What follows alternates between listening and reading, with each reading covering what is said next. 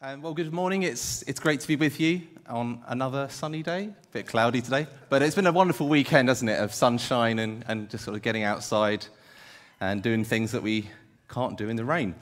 And as my father-in-law would say, it's tap-tap weather, which is, it's not raining in Glaswegian, and it's a little bit sunny.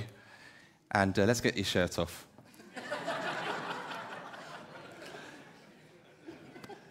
Yesterday we went and had ice cream, just sort of kick off the summer season a little bit early.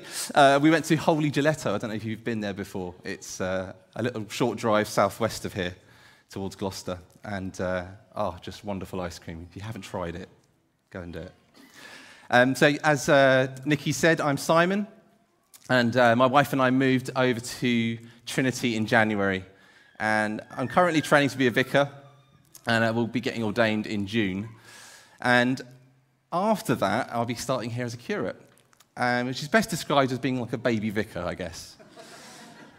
We're really excited about this season. We're excited to be with you, and we're excited to get to know every one of you that we can see here. And it takes some time because it's a bigger church than we're used to. But looking forward to that. And this season we're doing Lent. We're doing a series on feasting and fasting. And this preaching series has been looking at the meals in Luke's Gospel. And I know there is a book that families have been working through together exploring this. And for the rest of us, there's a reading plan and some questions to begin thinking about that have been posted on the website. And today we're going to look at Luke 10, 38 to 42. And it's the story of Martha and Mary.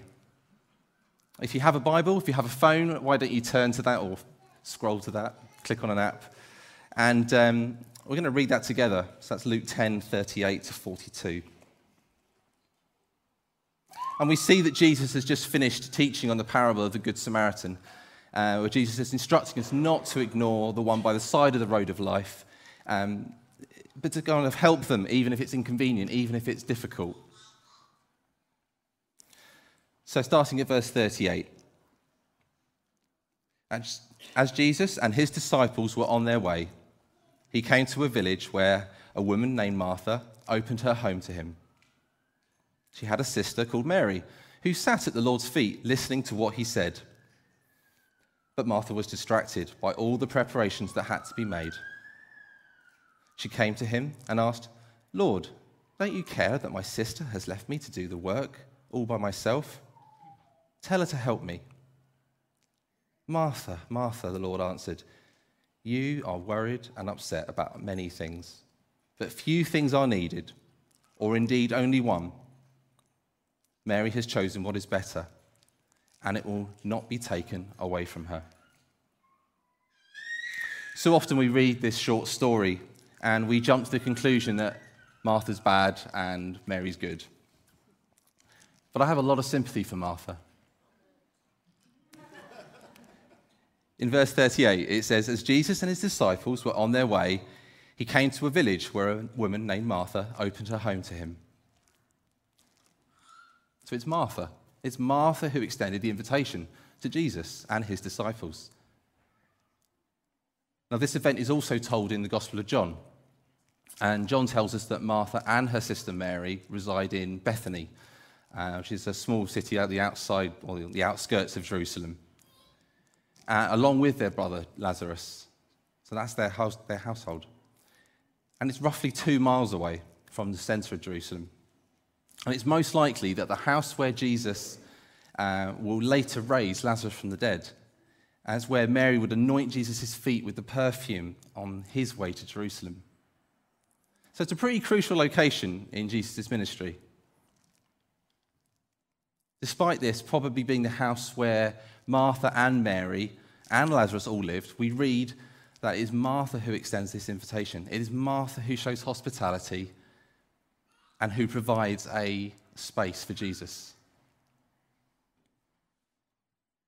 Now, we also don't know how many people Jesus was traveling with. By that point, he could be referring to the 12 men. He could be referring to those chosen disciples that he's appointed. But we also read in some of the commentaries that it could be that he had 77 followers with him, So he could be traveling with a very large group going into this one home.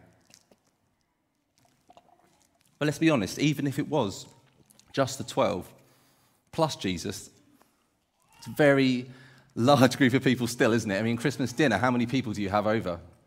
6 or 7? That's a pretty large number, isn't it? And it requires that military level of organisation and planning. And Martha did this for probably many more. But the problem came after Jesus and his disciples arrived at the house. And in verse 40 it says, Martha was distracted by all the preparations that had to be made. So she's distracted. Okay, well, we actually see that Martha's not really doing anything that bad. What she's doing is preparing. She's getting ready for the guests. And that's what she thought. She thought it was her duty. It was her role. The passage doesn't tell us how she got distracted. But with a room full of guests who have been traveling, you can suspect she was creating a comfortable space, perhaps preparing beds, preparing food. And actually, as a woman in this culture, as a host, to offer hospitality, that would have been expected. And this is what was culturally normal. And it's what also would have been expected of her sister. So perhaps we can see why Martha goes to Jesus to complain, saying, Lord, don't you care that my sister has left me to do the work all by myself? Tell her to help me. That's what we culturally do. But we know that Jesus defies cultural expectation. And as his followers, that is what we should also be doing. Mary understood that. Instead of doing what was expected by society, she did what Jesus expected of her. She sat at the feet of Jesus and listened to what he had to say. Now today, as we know, it's Mothering Sunday. And it's a day where we honour and celebrate all women, whether or not we have children. And I'm so aware that today can bring up a lot of feelings and emotions for a whole host of reasons. And I'm personally aware of that pain that brings, especially on days like today. But today I want to stress how much Jesus cares and sees each woman. You see, Mary sat at the feet of Jesus, and Jesus encouraged this, telling Martha, Mary has chosen what is better. And this is actually a posture of a student learning from a Jewish rabbi. It's the posture of a disciple. And that culturally was a man's place. But Jesus frequently gives women the place of honor. He invites Mary not to just do what's culturally expected, start tidying, start cleaning and preparing food, but to sit and listen. One of the spiritual disciplines that writer Richard Foster talks about in his book, Celebration of Discipline, is the discipline of study. And that study that we do is about setting time aside to do this. For Mary, this is a valuable opportunity. And in that moment, the distractions of the world around her, she's just leaving behind. It's secondary, completely secondary. All that hospitality, and it's about the focus on one thing, it's Jesus. So are we being distracted by the world or by Jesus? This is something with which Martha misses out on due to the distractions. You see, Jesus invites us each to come and spend time with him. He invites us into a deep personal relationship. And it's with him. And he's desperate for that friendship with each one of us. And he's willing to sacrifice himself for it. He invites each one of us to abide in him, to be still and know that he is the Lord, to come to the fountain of life, to let that wellspring shower over us and drink deeply. John Ortberg, an American pastor and writer, says this: "For many of us, the great danger is not that we will renounce our faith. It is that we will become so distracted and rushed and preoccupied that we will settle for a mediocre version of this. We will just skim our lives instead of actually living them. See, being busy, it is recognized as a badge of honor today. In our society, I mean, my vicar once said, well, the devil never took a day off. No, but God did, didn't he? You know? Overworking actually impacts our neurochemistry in our brains. And when we are constantly in intense and demanding environments, our brains release hormones and chemicals to help us meet the challenges. But over time, we become accustomed to these hormones and these chemicals, and to the point where we have that addiction to them. It's all we can imagine. Now, I know that some seasons of life where we have less time than others. It's difficult to get everything done in the time limit we have. But speak to me in 6 months' time, as we have our first child in May. Time is precious, isn't it? And it's squeezed.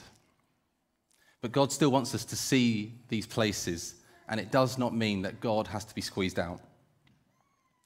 The average iPhone user picks up a phone 167 times in a day. It's a lot, isn't it? Spends 2.5 hours looking at that phone over 76 sessions. And recent surveys with millennials suggest it's twice that. I'm in that age group. Just. The average adult in the UK spends 12 to 15 hours watching on-demand TV per week, not including streaming services such as Netflix and Amazon Prime.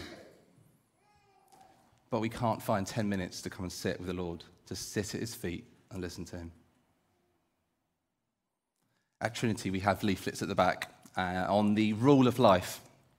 And it's to help us to look at individual ways to work out what our structure can be for ourselves and how we can make space, how we can encounter God, how we can make space to be with him.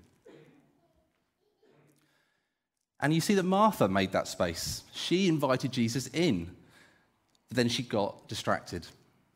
Everything around her distracted her. Often in life, things can get stressful. And when I have a big decision to make, or even some difficult tasks, I get distracted as well. I often find that I miraculously start to tidy, I start to go around the house and find things to do that haven't been done for months, but it's a distraction from what I really need to be doing, whether it's study or writing a preach or whatever it might be. I wonder what your distractions are. Maybe it's social media. Maybe it's overworking. Maybe it's that latest box set. Or maybe like Martha, the expectation is to keep things to a certain standard, have perfectionism.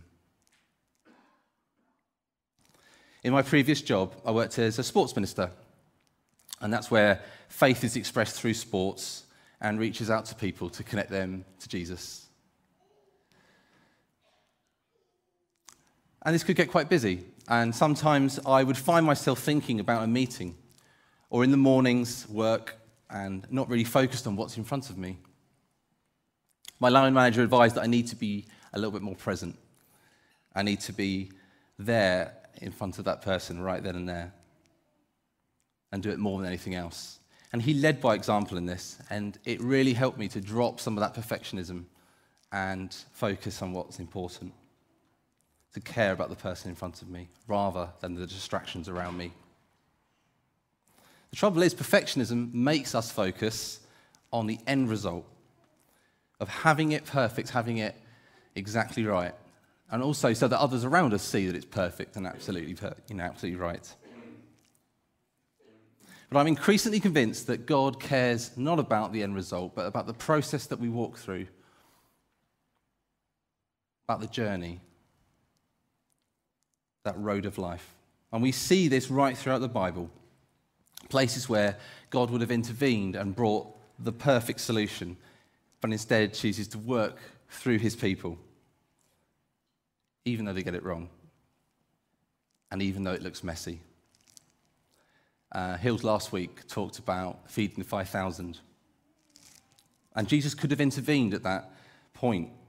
From beginning he told the disciples what to do. He could have just said, right, go and do that, go to the shops, let's get some bread in, go and get the fish, that'll work. Or he could have even said, let's send them home. Yeah, let's do that. That's probably the best option. But instead, he walked through a process with them. He first heard their idea, which was to send some home hungry. Then he directs them to facilitate this amazing miracle, and we see the process worked out with God, is that we have to actually dig into a deep relationship with him. And the process can often look messy. And when we strive for perfect, we can often miss out on what the Lord is really doing. In 2017, Jennifer and I received a word on our wedding day, and this has formed us both as we pursue our purpose and our journey along the road of life. And it's particularly apt in this season. It's a small phrase, and it's the words, embrace the chaos. This was prophesied over us and our lives going forward. And we didn't know what to make of it. I mean, this could mean anything. The chaos of jobs, moving house, changing roles, ministry, maybe children. For some of you, that could ring a few, alarm bells as well. You might be thinking the same thing. And because it's often in the chaos that we delve deep into the peace of God that only he can bring. No matter what the world around us looks like, this may look like the lifestyle, the people, and the physical surroundings. Or in Martha's case, ignoring the false expectations that she put on herself, physically stopping and sitting even when things were not perfect. I wonder how many of us empathize with Martha. I can bet there are some of us here who can think of nothing worse than to have to host, to have to look after some people, provide food, provide drink, entertainment, small talk. And you might see this is not my gifting, I'm not going to do this. Maybe you're worried that your cooking's not quite up to scratch. And it can be quite vulnerable to let someone into your home. They see all your mess, they see your personality exposed, good or bad.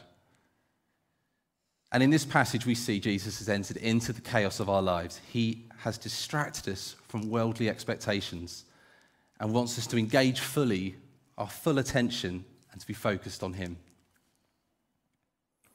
Martha thought she was doing this through serving. And while it was good, Jesus praises Mary for her being, not her doing.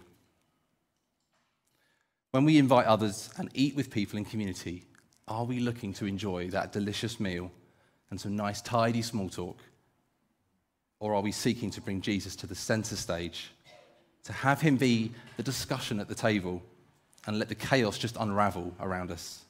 Because that is what Jesus did all the time. When we offer hospitality, I don't think we need to have that 3 main course meal, a beautiful, tidy house. Are our expectations of ourselves way too high? Are we listening to the pressure from society that tells us we need to do this? How about that elderly neighbour coming round for a cup of tea, for a hobnob? The mum from toddler group coming round for a coffee, even if the house is a mess, because guess what, hers is too. Or a beer in the garden after football with your mates. It's not just an invitation to have a drink or a meal. It's an invitation to share your own life, to be vulnerable, authentic, to be present. Life is chaotic. Let's not get distracted from the people who are standing right in front of us. Being busy should no longer be that badge of honor. Jesus retreated all the time from the crowds, and he sought solitude in a separate place. He also sought out individuals and had meals with them. He built friendships. He discipled wherever he went. Jesus loves your next-door neighbor, that friend who you need to ask how they're really doing, and the stranger on the side of the road of life, who Jesus is saying, that one, go and help that one. Let's come and sit with Jesus, be present with a friend, invite a stranger.